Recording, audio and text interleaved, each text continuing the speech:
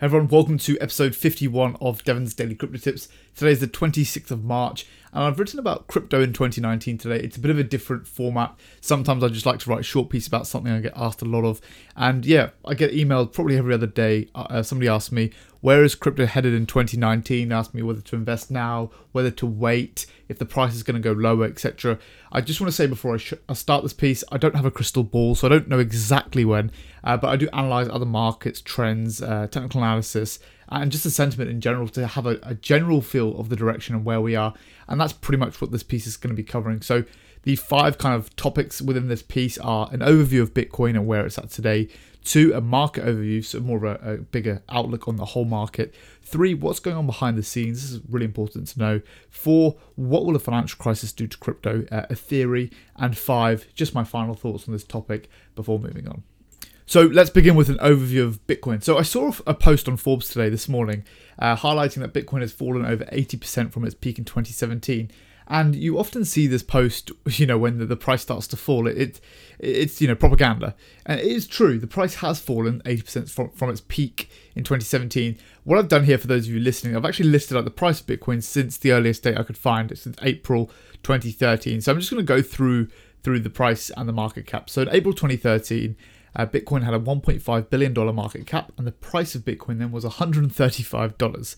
2014, $5.5 billion market cap, the price was $400. 15, $3.5 billion market cap, price $250. 2016, $6.5 billion market cap, price was $425. 17, $20 billion market cap, price $1,100. 18, $120 billion market cap, price $7,000. So this is kind of the year where it really kicked off. 19, $70 billion market cap, and the price was $4,000. So if you really take a step back and look over a 5-6 year time frame, actually it's gone from $1.5 billion to even today $70 billion. It's a significant increase. Yes, since December 2017 it's fallen. I think the peak was around $825 billion market cap, and it's now down to around 130 overall market cap billion. But if you take a step back and look a few years before that, actually we're still massively up. So yeah, in 2013, Bitcoin peaked at $1,125, and I'm going to be coming back to this later. And then it fell all the way to $185. So it went from $1,125 to $185. So that was an 85% decline from the peak. So that was in 2015 when that happened. So it went from 2013 it peaked at $1,125. 2015 it finally hit the $185 mark.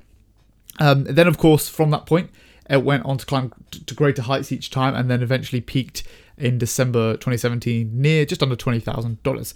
So I think it's worth mentioning that data can be manipulated to push a narrative to potentially influence the public's perception of Bitcoin/cryptos. And I think this is very important. The media doesn't necessarily push out the truth, or it is sometimes factual but twisted to influence the public's perception. A lot of media does do that. I'm not going to get deep into that, but I always think it's worth actually just checking the data.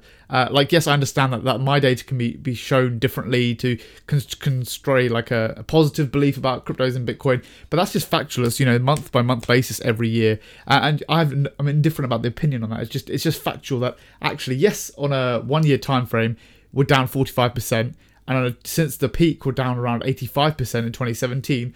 But on a 3 year time frame and a 4 year time frame, we're still massively up. And it's really, really important to understand that, yes, Bitcoin is down on a year to year basis, but on a 5 year horizon, we're actually massively up still. And just to kind of compare this to other markets, most investors in the stock market, well, it obviously depends. If you're an investor, you're long term, full stop. Traders look at short term price action. So when investing in the stock market, people tend to only look like 5 years. It tends to be retirement. So if you invested, say, in 2013, then only looked in 2018, you really wouldn't care about that slight drop in the market. So it depends what your time frame is. I wouldn't worry too much. On a macro level, yes, we are in a bear market, but we're still up massively from 5 years ago. So it is still positive trajectory for Bitcoin. So the second point here is the market overview. Now, I do apologize for those listening. There's a lot of graphs in here. I'll try to describe them the best as I can while going through this. So markets work in cycles. They go from being undervalued to fairly valued, and then to overvalued, and then you see the pop and they go back down to undervalued. I love this saying. It goes, the bull climbs the stairs and the bear jumps out the window. I use this all the time to describe how markets work. So put simply, when an asset is undervalued, it takes a very long time for it to return to the fairly valued section. It kind of drags on a bit, and then the momentum builds until it's extremely overvalued, and then it pops and plummets back down to the undervalued again. We see this happen all the time in all different markets. Now, it's worth noting that different markets take different time periods for this kind of sequence to occur. The stock market is well known for every 10 years you tend to have a financial crisis.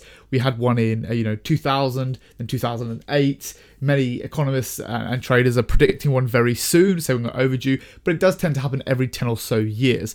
I've tried to put percentages on it. Obviously, it's different every time, but think of it like this. Undervalued is about 35% of the life cycle. This is when it keeps on dropping in price. The majority of the bear market just plummets downwards, and then it kind of sits at a very low level.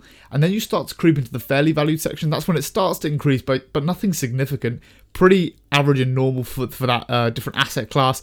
And then you reach overvalued. Overvalued is towards the end of the life cycle, when the public start to rush in, the retail investors. They tend to say, the undervalued is when the smart money gets in, and they exit when it gets to the overvalued. So I've got a graph here. What happened to Bitcoin in 2014? November in 2013, towards the end of the year, it peaked at 1,100, as we mentioned earlier, and then it just declined. The chart looks exactly like it does this year. The bear market shows a peak at $1,100, where Bitcoin was clearly overvalued, and then saw a sharp decline in price. This is the market basically rapidly throwing it down to the undervalued segment. Basically, the bears are winning. They're saying, nope, this is way too high, taking institutional traders and people with a lot of money taking the profits, driving the price down to the undervalued segment. And that lasted about 2 years, very similar to where we are today. And then the reversal started to happen, but it does take a while. How do you note this? You note this when there's a lot less volatility and volume. So kind of, where like flat lines where we are now, it keeps on bouncing between this small range of, in this case, 3,800 and 4,200, and there's not a lot of volatility, not a lot of volume at all, and it's a sign of exhaustion from the bears. Yes, the bulls as well, but it's exhaustion from the bears, and that's how you know it's kind of stopped that really massively declining in that undervalued section. So yeah, there's little interest. The market seems dead relatively. I mean, if we go back to 2017, there's no interest now. Nobody's really talking about Bitcoin and cryptocurrencies. Why? Because not as much money is being made by a lot of people anymore. And then we have when the market starts to gain momentum, and this is I've got the chart here from 2015 to 2016, and really it went from like $300 up to $750, which is good, but it's only 150% over like 2 years, which for the crypto market isn't that substantial. But this is what drew in a lot of people who like look at different markets, more the smart money to say. So it was gaining momentum. Think of it like a snowball rolling down a mountain. This was it being pushed down at the start. It's starting to gain momentum. And then I've got the image here of obviously the peak in December 2017, where we see the 20k Bitcoin. That is the snowball rolling. It's massive. Think of it like the size of a house approaching the edge of a cliff. That is kind of where the market was. And then guess where it leads to now? Boom. The crash again. So we're back to going down to the undervalued section. Now, we hit overvalued in 2017. We've experienced very similar volatility on the way down, like 2014, 15. In my opinion, I don't have a crystal ball, so I don't know for sure, but we are shifting from the undervalued stage into the fairly valued stage right now. In other words, the market has been beaten down to levels where the bears are near enough exhausted, and we should start to see slow but meaningful growth over a period. I can't give the period, say it's over a year. And this is kind of the point where we'll have the crypto enthusiasts getting back in, really creating more content. The market will start to pick up a bit, and then we'll start to see that momentum really, really picking up. Markets go in cycles and tends to reach higher peaks each time. We've seen this with all markets. I don't think we'll see all-time highs until probably the end of next year, but that doesn't mean we won't say, for example, 10k Bitcoin by the end of the year, or altcoins really increasing by a substantial amount. And I'll speak more about portfolio allocation to members of the club. The snowball has been put back on top of the hill and has been pushed. We will start to gain momentum like last time. So section 3 here is what's going on behind the scenes. I'm not going to go too deep into this. I do cover these topics within the newsletters pretty much every day. But what I want to just say is, this is why I created the newsletter, to keep you informed of what's going on behind the scenes, because it's so fundamentally important if you're investing in an asset class to understand what's going on, not just with the tokens, but what's happening on a bit of a macro level in terms of what are the banks doing, what are the institutions doing, what are the investment platforms doing, etc., etc. So pretty much I want to point out what's happened over the past few years, and the biggest the key that you really to take away is that institutional investment vehicles have opened up massively. Whether we're talking about ETFs, futures, funds, Circle Invest, user-friendly applications, infrastructure that can support the demand that's needed, regulated stablecoins, SEC guidelines, laws, regulation, gateways, information, and community, they've all exponentially grown over the past few years. Even with the bear market, the price has gone down, but all of those things are exponentially grown in terms of progression. Some of them aren't out yet, but in terms of progression, we've gone massively up there. And in terms of demand and support and functionality of these exchanges, they can handle mass adoption much better than 2017. I don't know if any of you remember, but in 2017, loads of exchanges closed their doors. I remember I had a course at the time, and I recommended 3 exchanges, so I had a selection. And all 3 of those exchanges closed their doors, and I had people saying, where do I go? And I didn't know. I was like, I had to do some more research into reputable exchanges because they just couldn't handle the demand. So there were so many bottlenecks in 2017 that this time around, when the demand is there, can be handled. And I think that was one of the contributing factors towards this, the bear market happening so soon, was because they just weren't ready for the demand. There weren't enough investment vehicles or platforms. And also, not just that, but it was difficult. People were like, I had honestly so many emails.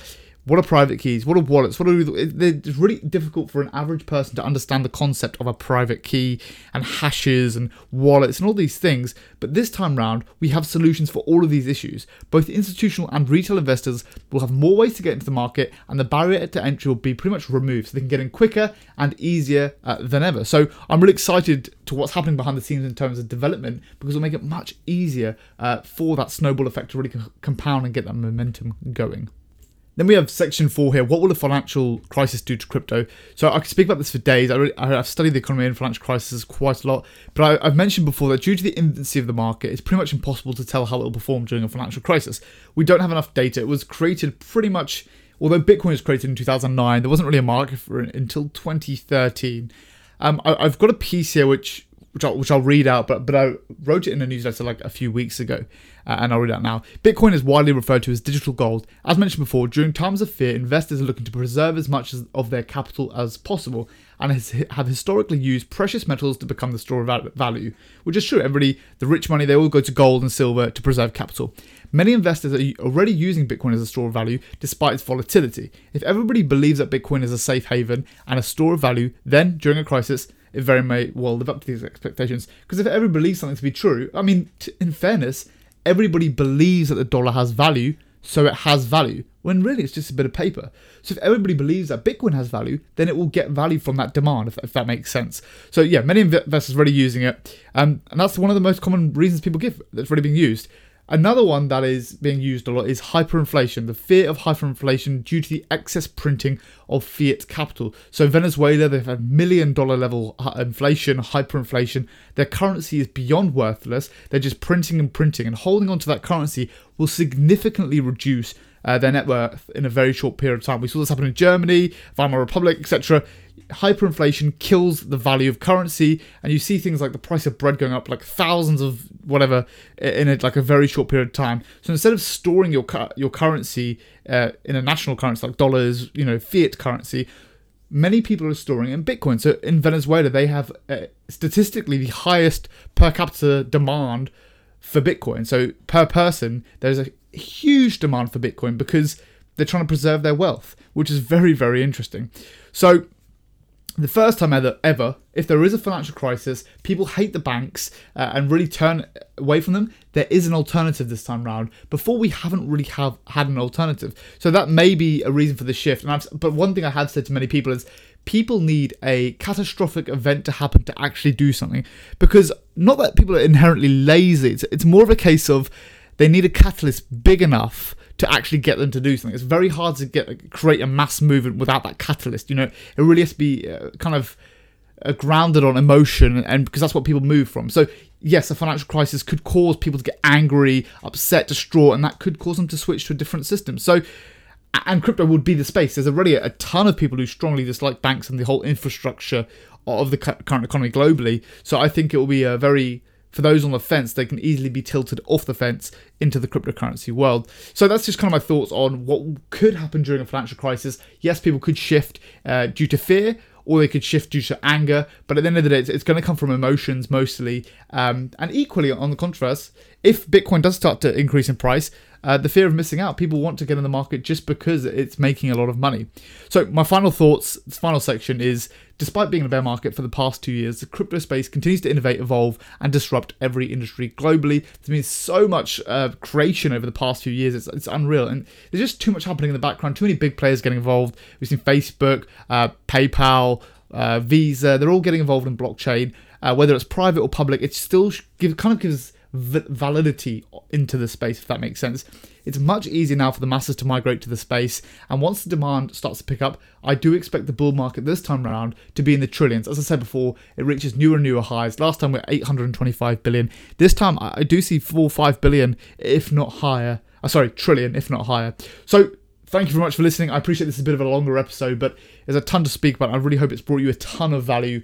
And yeah, so if you have any questions or want to, have your own thoughts on this topic, please let me know by just giving me an email. I read and reply to all my emails. So yeah, have a great rest of your week, and I will see you in tomorrow's newsletter.